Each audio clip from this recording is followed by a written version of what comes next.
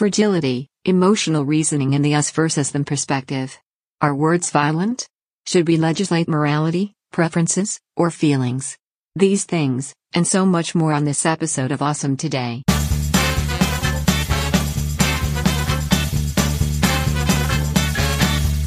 Awesome Today is a mostly daily show about stuff. Don't overcomplicate it. It's barely edited and sometimes offensive. Enjoy it, and have an awesome today.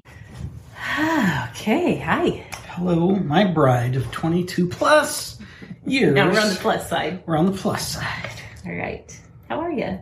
You know what? I'm doing good. And I know that right now, in your mind and in your heart, there's a lot of distractions. Yes. But I'm here to bring you into this safe space. I'm thankful for this safe space, even if we're not on a campus. Everything else can wait. There is nothing more That's true. urgent and important than you and I engaging right now. Thank you for that. We are in the middle. It's June 15th, so we're smack in the middle of June. But it's June 16th. No, it's June 15th for you guys. That's It's what I'm June saying. 14th in this moment of recording. In this moment of recording, it's June. See, I was trying to roll with the fact that when they watch this, it's June 15th. I'm with you. I roll slowly. Okay. Call me whatever you will. In light of this whole paradox we live in, okay, so we got a lot of stuff going on with anniversary, multiple birthdays, Father's Day, necessary visits to family that allows them to let us do all the work so they can celebrate or feel like they're celebrating something for us. It's like there's a disconnect there, but it's what you do when you have family. With family. So in light of all that, it's been super chaotic. Yeah. As any human, all of you listeners know chaos in your lives, I'm sure. Yes. So we're not claiming uniqueness. We're reaching out to you in solidarity. Right. And in that vein, let me just say, I did briefly look through events for the 15th. Oh, you did? Historical things. There was nothing that really stirred my inner passion. Okay. But there was something that would have been for the 14th that we were looking at on the 13th to record for the 14th that I just found so fascinating. I can't walk by it for the next 364 days and act like it ain't there. Okay. It's as with most things that I'm involved in, it requires more words probably than are necessary. So the 14th was celebration of, I believe it was the first commercial or commercially designed for business computer, which was the ENIAC 1, I think, or UNIVAC, ENIAC, something. It doesn't really matter because that's not really what it's about. As I looked at that, I was curious, which is a wonderful place to be in life, right? Yes. Curiosity and go look and satisfy that. Right. I was thinking about, well, what were the capabilities of that punch card computer and all of that? And what I discovered through just a brief run through the interwebs was that not necessarily true to that thing, which I think was early 50s. Okay. But at the time that the Apollo missions landed the first human being on the moon, that the computers used to complete that mission, that the iPhone 5, which were several generations past now, right? Yes. That the iPhone 5 was effectively 120 million times as powerful as the entirety of NASA's computers at that time. That's insane. Which says then, with an iPhone 10, 11, whatever it is, that I feel confident that we could simultaneously run with our phones 120 million Apollo missions and either record another episode of Awesome Today or check Facebook statuses and keep up to date with all of that. So we're not living up to our full technology potential is what you're saying. Plainly. Okay. Plainly. One more thing to feel guilty about. We're all worried about going to Mars. How come there's not 120,000 people per phone on the moon? Come on! Oh my goodness. It's fascinating. Ooh. It's fascinating. Yeah. Okay, so back into the book, The Coddling of the American Mind. Yes. I'm going to give just a little bit of background before we hit this this first point here. Okay. And we are going to try here rapidly to cover two chapters, 4 and 5, which make up section 2, or part 2 of the book. Right. Excuse me, I just shared a burp with you, free of charge. I held it in. It's good. It's good for me. It's good for you. Yes. So just to review really quickly, because I had forgotten this. Part 1, which is the first 3 chapters, those are called the 3 bad ideas. And that's where the authors break down some of these ideas that have fallen into vogue, I guess you could say, in culture in recent years. And then part 2, which is chapters 4 and 5, those were some bad ideas in action. What were the first 3 bad ideas? Something about feelings or everything, or always trust your feelings. They're here. They're right there. Here. Oh, the untruth of fragility, and it was what doesn't kill you makes you weaker, or something like that. Something, yeah. It was like the opposite of the idiom that we know. Yes. Of what doesn't kill fragility you versus anti-fragility. Yes. Okay. The second was the untruth of emotional reasoning, right? And then the third was the untruth of us versus them. Yes, kinds of thinking. which is the common enemy. Yes, common ideology. enemy versus common humanity. Yeah. Okay. So then moving into bad ideas in action, chapter 4 is intimidation and violence. Yes. And the first thing that he references goes back to 2017, which isn't that long ago, except that a whole lot's happened, right? It wasn't that long ago technically, but in a lot of ways it feels like it was a long time ago. Indeed, because as the snowball rolls, it Yes. gets seemingly faster. Yes. Milo Yiannopoulos, is that pronounced correctly? Your guess is as good as mine on that. I think that's how you say it. Definitively, and self-admittedly, Milo was a troll. Yeah, he calls himself that. He That's calls his himself brand. a troll. Yes. And as unpleasant as a troll is, it is a protected right to be a troll if you'd like to be. Yeah. Freedom of speech, all of that. Yeah. There's no true violation of rights that he gets to speak. But we have, on February 1st of 2017, we have the Milo Riot, as it's now called, at UC Berkeley. And this was a major shift in campus protests. Violence was used, and successfully, to stop Milo's speech. People were injured, and there were, as far as we can tell, no costs to those who were violent. Some students later justified the violence as a legitimate form of self-defense to prevent speech that they said was violent. Right. It's mind-numbing to me that speech can be violent. And the authors really walk us down this path of assessing what do words mean and how the concept creep that they talk about earlier in the book can cause language shifts over time. And so, yes, the talks that he gave themselves were violent. I, like the author, refuse to accept that words are violent. Words can be hateful and nasty and ugly, but words are not violent. Violent is a physical thing, period. Right. There's just a whole mess of things here, and it ties into these concepts that we've already discussed as well, that being uncomfortable and not liking something doesn't mean that it's causing reasonable trauma. And it certainly flies in the face of anti-fragility to just, no, we're not going to hear anything about all this because it's violent towards people. No, it's not. Right. I think where this is somewhere that I'm still kind of wrestling through my own mind is, I totally agree that the words themselves are not violence. What about when the words themselves incite or encourage violent behavior in others? Can you give an example? Well, I would say, okay, there are places on the internet, let's say like 4chan, where people of a like mind get together. They have a bend towards violence. They're protected by free speech to hang out there and say whatever they want.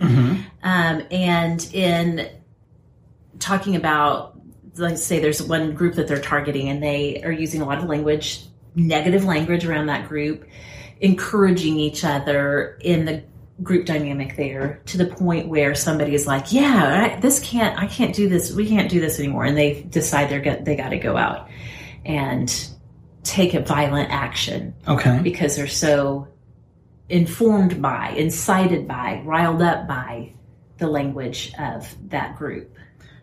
So in regards to that, what is it that you're asking?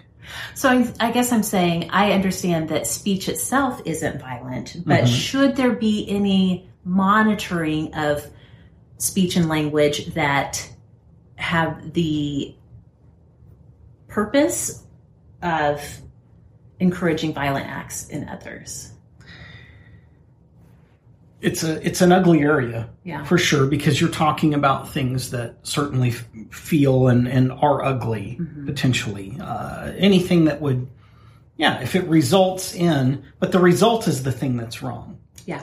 That's kind of one of the tricky things about freedom. Right. And freedom of speech, as I would see it. And I could be wrong.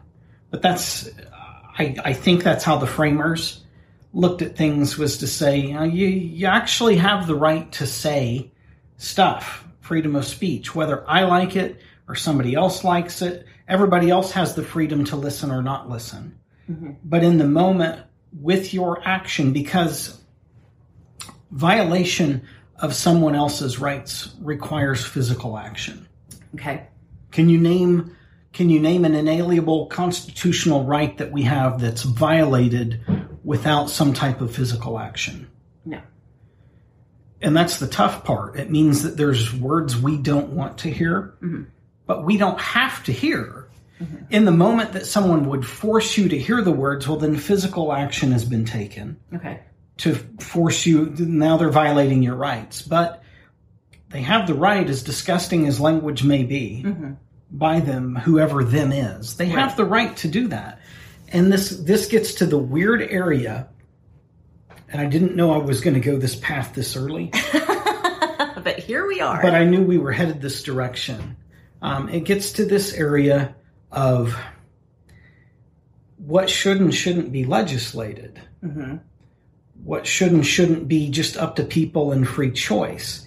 And this is something really for decades we've seen where we were happy to help push forward legislation that agreed, and I'm saying we as a society because we were more homogenous in our thoughts historically. I think as a greater portion of the country was tied to Orthodoxy, Christianity, Judeo-Christianity thoughts, to where it was like, let's legislate what kind of marriage can occur. Let's legislate all these things. And when legislation agrees with what your beliefs are, it's like, let's do that.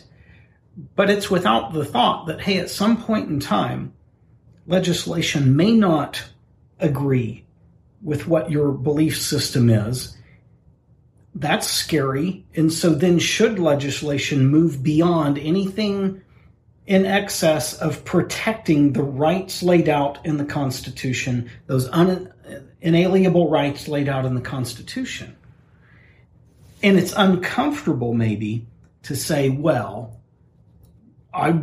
because we're still looking at, I want my religious belief, my personal belief reinforced by law because I agree with it.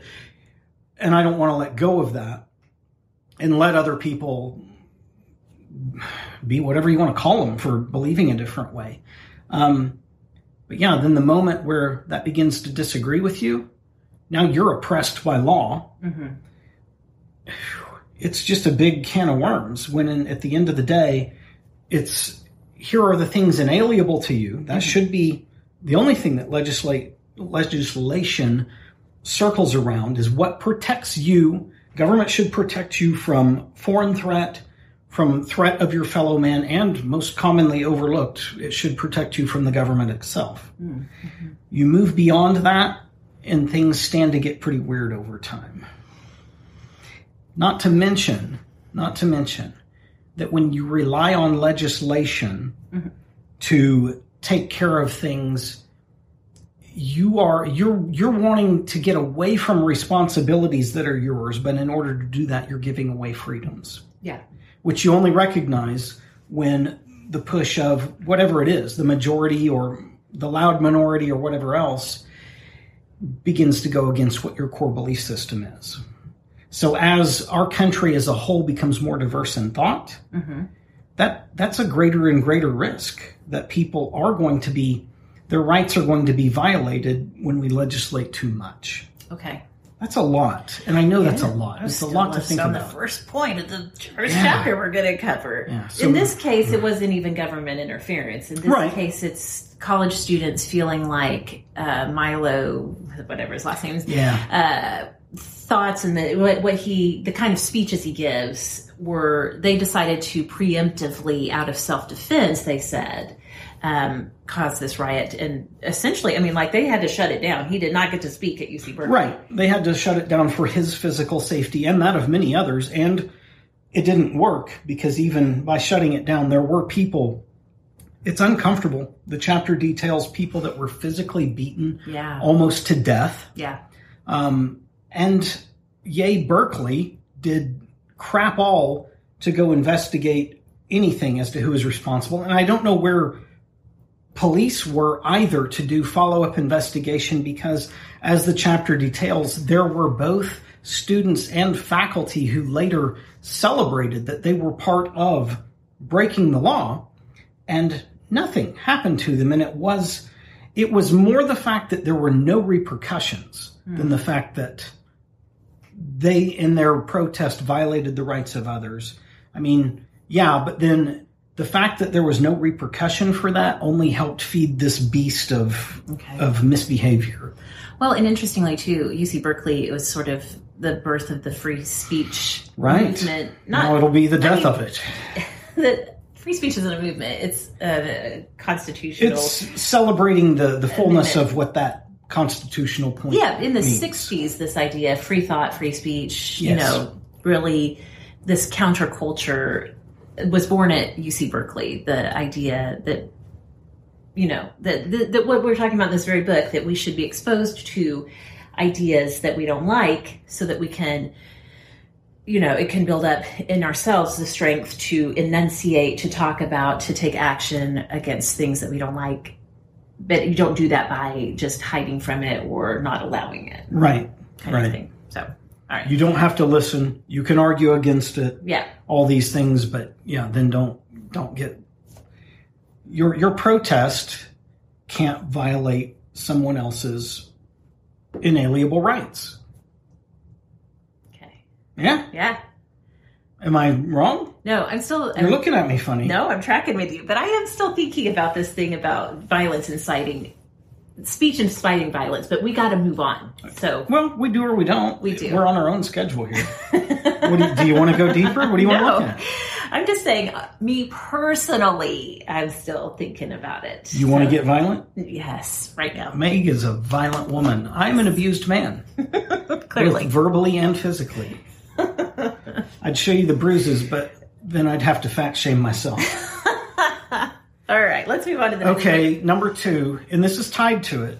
Hardly any students say that they themselves would use violence to shut down a speech, but 2 surveys conducted in late 2017, which would have been after this incident, these 2 surveys found that that substantial minorities of students, meaning a high percentage of a small percent of people, so 20 to 30% of those surveyed said it was sometimes acceptable for other students to use violence to prevent a speaker from speaking on campus. So we start to see this shift of like people being like, well, I'm not going to do that, but maybe other people. Yeah, it's a fine idea. I wouldn't do it, but you can. Right. Yeah. Okay. Which is not that far from, okay, I'll join in. Well, right, exactly. Yeah. Any other thoughts on that statement? Okay. The Unite the Right rally in Charlottesville, Virginia, in which a white nationalist killed a peaceful counter-protester and injured others, further raised tensions on campus, especially as provocations from far-right groups increased in the months afterwards. So, yeah, this is talking about, it details in the chapter. There was some Yahoo in his vehicle, saw a group of protesters counter to his right extreme, which we're talking again about hateful groups on either extreme. He saw a group, he stopped his vehicle, backed up to get a better running start, and rammed into a crowd of humans. And this is where I don't know that I fully agree with the author that this incident further incited or not. I don't know. I know it was wrong. I know it was just as wrong as any other exhibition of physical violence, a violation of other people's constitutional rights, life, liberty, pursuit of happiness, safety, all these things. I think personally I would view it as you're looking at the two ragged extreme edges of things, whether it's Antifa or alt-right or whatever. Well, certainly the extreme edges are going to be the most incited when they see activity from the other side that seems like it's gaining any ground. Yeah. And the author keeps tantalizing and promising, and we'll get to that in chapter 6. So we'll see. I'm looking forward to getting there and seeing where things go. Yeah. And understand, I'm not downplaying the severity of either sides. I'm saying you can't look at either side to provide any kind of even loose justification for the other side's activities. It's all stupid. It's all things that shouldn't have been stood for, but we maybe get too busy with selfish endeavors rather than catching things in the moment of eruption and saying, okay, stop that crap. Yeah. In the fall of 2017, the number of efforts to shut down speakers reached record level. And that's not surprising. I'm surprised that deserves its own bullet point. In 2017, the idea that speech can be violence, even when it does not involve threats, harassment, or calls for violence, seemed to spread, assisted by the tendency in some circles to focus only on perceived impact, not on intent. Words that give rise to stress or fear for members of some groups are now often regarded as a form of violence. So, coming back to your original ask of what about when a group incites people to violence, so that's a real tough area to define versus when they explicitly ask for violence. Sure. Yes. I totally agree with that. And that's the tough area is the part I'm still struggling with. If you're a law enforcement officer, this is where you're standing with your hand on your pistol, but you haven't drawn it because you're seeing, boy, we're getting really close to crossing the lines here and needing some very severe intervention. And maybe pistol isn't the fair, but if you're feeling truly threatened from physical violence, whether it's a pistol, mace, a club, a fire hose, or whatever it is that dissipates that. What do you think? I don't know. I totally am still, I can track with what he's saying here, that obviously there are instances where speech is like, there's a call to arms, for lack of a better word, whether or not it's actually taking up arms. But just, the fact that there is such a pervasive access to ideas that, again, on both sides, that are encouraging, they may not come right out and say it, but again, I'm still thinking more about like that sort of group dynamic of, you're going to have people who, when they hear this enough and become convinced of it, even if there's never an explicit call to violence, that they're going to break off and decide they're going to be the hero of this group. Whose fault is that? Well, I don't know. That's why I'm saying, like, where do you not? And I'm just asking, because I want to provoke conversation. Are you saying you don't know because you really can't cipher through it, or because answering it accurately feels scary? is it incumbent on a speaker? Can you put the responsibility on every single speaker who makes a speech, no matter how moderate or how extreme, the responsibility of how their listeners are going to respond and what they're going to do with that? No, I think that's a sort of terrifying thought too. Right. It's hard. It's hard. It's uncomfortable. It's hard to say speech is speech unless you're inviting people to, instructing people to move beyond speech into the physical realm. Mm-hmm. It means that we have to allow people to say shit that's terrible. Yeah. Because that is a right. Because the minute that you start legislating against it, then all that has to happen in the future for your rights or anybody else's to be violated is that the opinion of what's okay and not okay changes. Sure, yes. Sure. And, obviously different religious groups are going to look at that and say, we need to have liberty in this to be able to say, this is what our faith teaches. Sure. But even outside of religion. But what I'm saying is that if you belong to a faith that, holds a belief, let's just say the marriage issue, which you brought up, mm-hmm. then at some point there is that risk of if this faith teaches that marriage looks like this, mm-hmm. then if you take this to the extreme, there's this idea that teaching that what that faith believes could be shut down because it could be considered violent. Right. See what I'm saying? Yes, kind of. Again, if you take this to the... But you can't assign violence to words. That's where it goes. Right. But you can't assign violence to words and unless you're calling to... And it has to move beyond implicit. Yeah. I think it has to be an explicit call to violence. Mm-hmm. Then there's something wrong with the speech. Mm-hmm. Because it's no longer speech. It's just kind of a tertiary participant in the violence. Okay.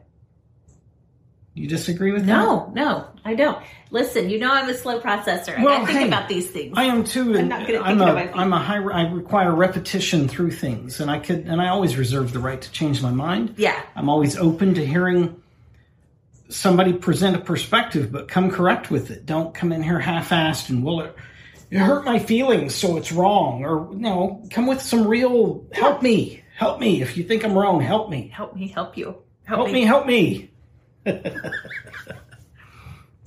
It's tough, and like I said, it is uncomfortable. But if we're anti-fragile, uncomfortable is good. Yeah, I know. That's why I'm saying this has been good for me to think through because it is challenging. I am very anti-censorship, very, very anti-censorship, and so thinking about some of this stuff is causing me to kind of look through this prism and look at all the different. Mm-hmm. We're just talking about freedom and responsibility. If you're very anti-censorship and want a lot of freedom for written language, spoken language, then what are the sort of responsibilities that are attached to that? So that's all I'm saying is I'm just sort of thinking through what does this look like in practical application. I think it's critically important to appreciate too, and you said the word responsibility, mm-hmm. that while you have as a speaker, whoever you may be, mm-hmm. some responsibility, that every listener also bears responsibility because freedom, it isn't free. It's free in the sense that you may not yourself pay for it, but you maintain it through responsible listening, participation, research, consideration, dialogue, all these things. That's true. That's a great connecting point. I, as a listener, have the freedom to go listen to any kind of crazy fringe group conspiracy theorists. Don't take my conspiracy theorists away from me that I want to. But I also, since I have that freedom to access it, I also, as a human being, as a citizen of this country, have a responsibility to mind my own responses to that. Yes. And to not break the law. Not break the law, not violate someone else's rights. Yeah. With your reaction to it. And there are, even within the laws, ways to be against, in a show, in a public demonstration, to be against what someone says as a unified group without violating someone else's rights. Yeah. Yeah. It's a big deal, right? Thank goodness it's on us to solve all of these problems. Yeah, we'll do it. We're going to do it. Damn it. We're going to do it. Speech is not violence. Treating it as such is an interpretive choice, and it is a choice that increases pain and suffering while preventing other, more effective responses, including the Stoic response, cultivating non-reactivity, and the anti-fragile response suggested by Van Jones, who says, quote, "Put on some boots and learn how to deal with adversity," end quote. So I was talking with our oldest daughter, who we're starting through this book with us at the age of 15, even though it's advanced material as we discussed it. Man, kids today, because of the internet, they are being forced to have a far greater intellect than at any other time in history to suss through what's going on. Yeah. And so we're trying to begin walking through this material with her to help her grasp some of these concepts of anti-fragility and on and on. And one of the things that I visited about with her today was to say, you, even and especially when it's uncomfortable, you hear what someone has to say. There's no threat to you that you have to believe what they say. Mm-hmm. What it should do in those moments of discomfort, the strength that comes from that is to say, okay, well, then I'm going to go look at what I believe. Mm-hmm. And one of three things is going to happen. I'm going to strengthen my resolve in what I believe. Mm-hmm. The least likely is that I'm going to reverse position and agree with this other person. Mm-hmm. Probably the most likely is that after examining what I believe in light of what they've said, maybe I find a slightly or even significantly greater truth than where I was. Mm-hmm. That does not mean that I'm in alignment with them. Right. Exactly. But I need that stimuli. Yes. To otherwise I'm just going to be comfortable over here in my cloistered group of ignoring everything and insisting other words are violence. Or you find yourself in an echo chamber where... That's the word I was looking for. I used cloistered, which is kind of what echo chamber is, right? We're going to separate ourselves from the rest of language. Yeah. But truly, it is. It's allowing yourself to cultivate effective responses to things that you do not agree with is a great way to keep yourself out of the echo chamber effect. Yeah. And it's not comfortable. No. For anyone, regardless of their Myers-Briggs personality type and how people... It's not fun and comfortable. Right. But damn it, man, growth isn't. Right. And if you want to be better, then you endure the painful stimuli that breaks some things down that forces you to look so that you can be better. Yes. Mm-hmm. And honestly, as time goes on, as you do that, it becomes just like working out physically. The pain, the fear, the anxiety becomes less and less the more frequently you practice this, to the point even where you have runners talk about a runner's high and things like that, where you can begin to really enjoy someone saying a challenging thing because you're really beginning to anchor down in truth and figuring things out in a defensible manner. And I think, too, understanding that hearty, spirited conversation doesn't mean you're arguing. That's right. I was in a subreddit reading a thread, and this was a very specific subreddit around a very specific belief system. And there were two people going back and forth, and one of them said, "I'm not sure why you're arguing with me about this," and then gives her case again. And the other person comes back and is like, "I wasn't arguing. I thought we were conversing." But there's such... because our culture has become so tense around any kind of disagreement, it does sort of frame it of like, well, now we're going to get into a big argument. It doesn't have to be a big argument. It's healthy. And to me, this is semantics, because disagreeing and voicing each other's opinions, well, you can call it debate, you can call it conversing, you can call it dialogue, you can call it arguing. Yeah. To me, it's all pretty much the same thing. Now, one person may act like a real butthole, but that doesn't define what the conversation is. It just means that person has butthole tendencies. And that's okay, too. They have a right to that. And if I can keep my cool and continue to engage throughout, and, hopefully they don't go down the path of name-calling, but they may. Yeah. And that's okay. Yeah. It's not fun or enjoyable, but they may, and I don't have to. That's where things can get a little more tense, but if you'll practice all of this regularly, then you get to the point where you're like, okay, whatever. Yes. Fine, call me names. My last name is Teets. You don't think I've been called a few things? Imagine for a moment, if you will, what they might be. Mm-hmm. Yeah, it happens. Yeah. I don't like it, No. but I don't have to go into the fetal position either. Right. Okay. Shall we move on and talk about... Do you want to get this last one, or I think this last one, and then we'll go to the next chapter. Okay. This is the last point for it. Okay.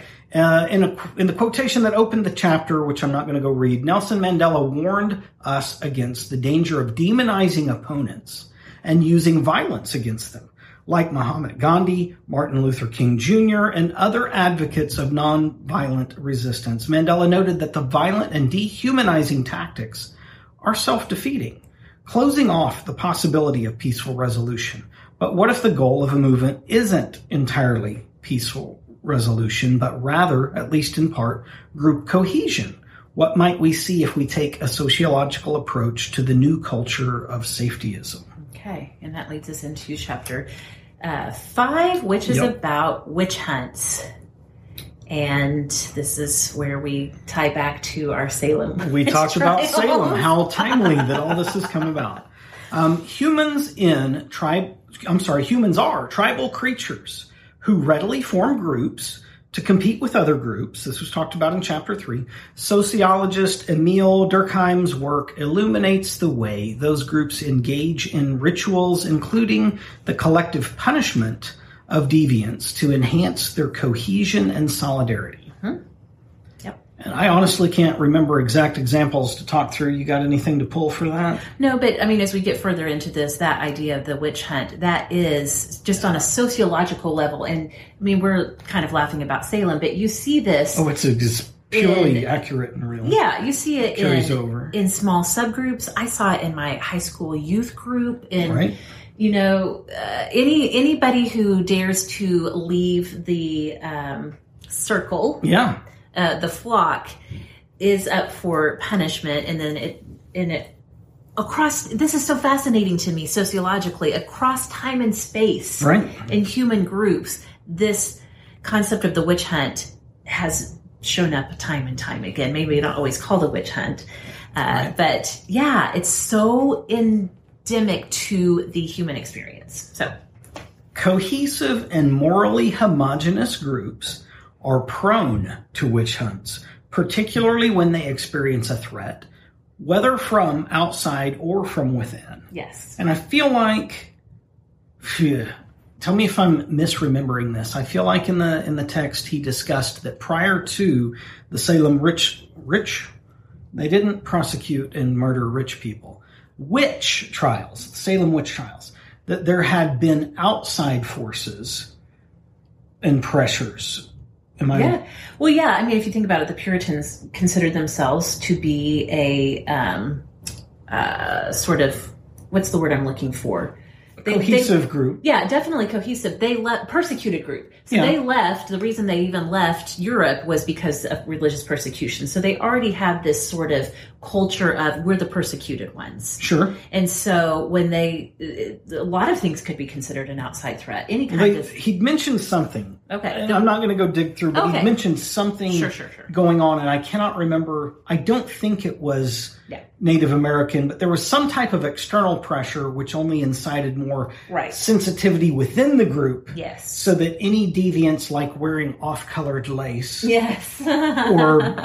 playing shuffleboard as a woman, whatever, that was enough, and they're just like, no, we got to stomp all this out. But when you are in a group that is very cohesive and especially centers around some kind of shared morality and very homogenous, this is what we are all the same. When you have any kind of person who is on the outskirts of that, that's where you start to see. And under pressure then is where witch hunt comes in. And I don't know that he speaks, I haven't read the chapter points, just from listening to the material. I don't know if he speaks to this directly or if it's more of a suggested thing that we should see, is that in this weird, I call it weird, it's not weird, it's just different.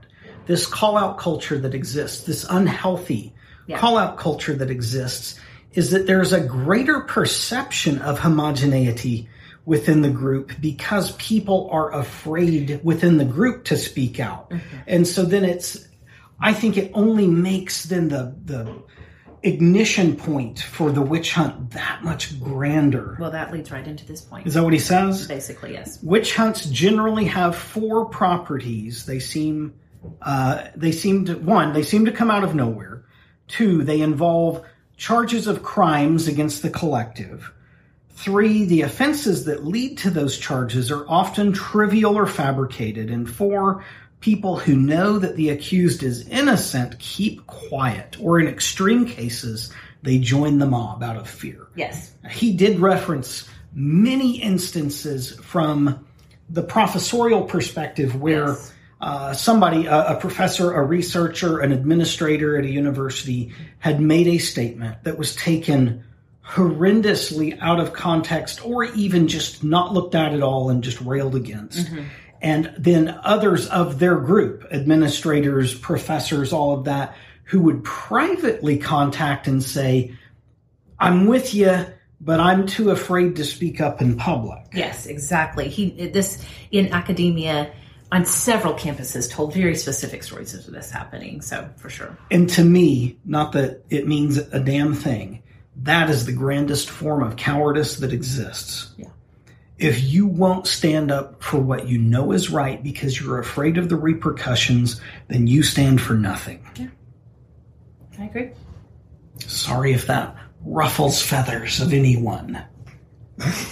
Okay. Not sorry. Not sorry. Next point. Only sorry that people would feel that way and not feel convicted enough in their beliefs to stand up for what's right. That's a great way to become national victims of something. Some of the most puzzling campus events and trends since 2015 match the profiles of a witch hunt. The campus protests at Yale, Claremont, McKenna, and Evergreen all began as reactions to politely worded emails, and all led to demands that the authors of the emails be fired. We repeat that the concerns that provide the context for a witch hunt may be valid, but in a witch hunt, the attendant fears are channeled in an unjust and destructive way. Mm-hmm. And that's, again, all the way back to just prior conversation today that says we can disagree, and we can disagree in a way that doesn't violate someone else's rights. Mm-hmm. Destructive is one of those words, and maybe don't assign too much creep to that either, but destructive can very quickly turn physical, at which point you're breaking the law. You're violating rights of someone else, whether you think they deserve them or they disagree or agree, whatever else. Yeah. And I'll tell you right now, I speak passionately about this, but I speak passionately about this because I don't know a lot of people that get more pissed off than I do about somebody strongly voicing a thing that I vehemently disagree with. But I have to monitor myself. It is not my right to violate their right. Mm-hmm. Mm-hmm. No matter how much I disagree. Yeah. More? I think we can skip that one because that just reiterates what we were just saying, that there were people who are afraid to stand up and defend. Okay. Viewpoint diversity reduces a community's susceptibility to witch hunts. Mm-hmm. Makes sense. One of the most important kinds of viewpoint diversity of political thought, has declined substantially among both professors and students at American universities since the 1990s. These declines, combined with the rapidly escalating political polarization of the United States, which is something that will be covered in future chapters, may be a part of the reason why the new culture of safetyism has spread so rapidly since its emergence in 2013. And I think it's super interesting. He goes through the stats and figures of on college campuses. It used to be known that, yes, most academians are going to lean left politically, but there was a strong enough force of conservatives. I think it was like 3-1 or something like that for every, I mean, sort of nationally, broadly speaking. I think on the heels of... Was it the heels of World War II or was it before World War II? No, it was after World War II. It was 2-1. Yes. And then it transitioned to 3, and now it's like 10. Yeah. Plus, in some places, 17-1. In terms of the ratio of left-leaning to, or, you know, you might say liberal versus conservative. And so where there used to be a strong viewpoint diversity, because it's natural that in academia, that if you're reviewing papers, if you're, whatever the thing is, that you're going to approve of and affirm viewpoints that are similar to yours. But if you have enough diversity, then it kind of cancels it out. And so you get a more balanced view coming out. But that as viewpoint diversity has, like you said, vastly changed on campuses, then you start to have, even in academia, a place where it's supposed to approve of and be a champion for viewpoint diversity, that you have some echo chambers forming there. And then you see that also reflected in the larger culture, is that we don't create for our own selves circles of viewpoint diversity. We section and segregate ourselves off into our own views. Allow me to suggest a perspective, and feel free to poo-poo my perspective. Okay. I'm asking as much as I'm saying, because it seems like to me that it's been arguably since this time frame, the 2010 plus range, where it's the periphery edges of each perspective. It is the alt-right. It is the true leftist of liberalism. It's these ragged edges that have grown.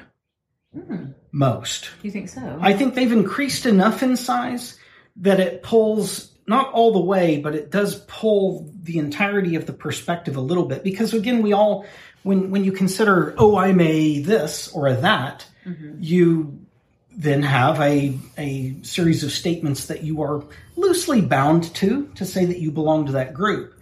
And the more that a ragged edge becomes, the more it grows, the more it's going to be pulling definitions. We sit at a point now, and I feel like this was said by the author, but maybe not in this book. I've certainly heard it from others, to say that when you look at Congress as a whole today, and what it means to be conservative versus liberal, that those, if you were to draw those as mountain peaks side by side, that those two peaks used to be a lot closer. Okay, yeah. So that there could be real bipartisan work done on things, but they're so far apart now that compromise, which God forbid would mean splitting the difference, which isn't a good compromise, but that compromise is such that there is no way to compromise in that fashion, because the core beliefs have drifted to such a significant degree. And I think certainly that has to contribute to what had to have begun happening to America as a whole long before it began happening in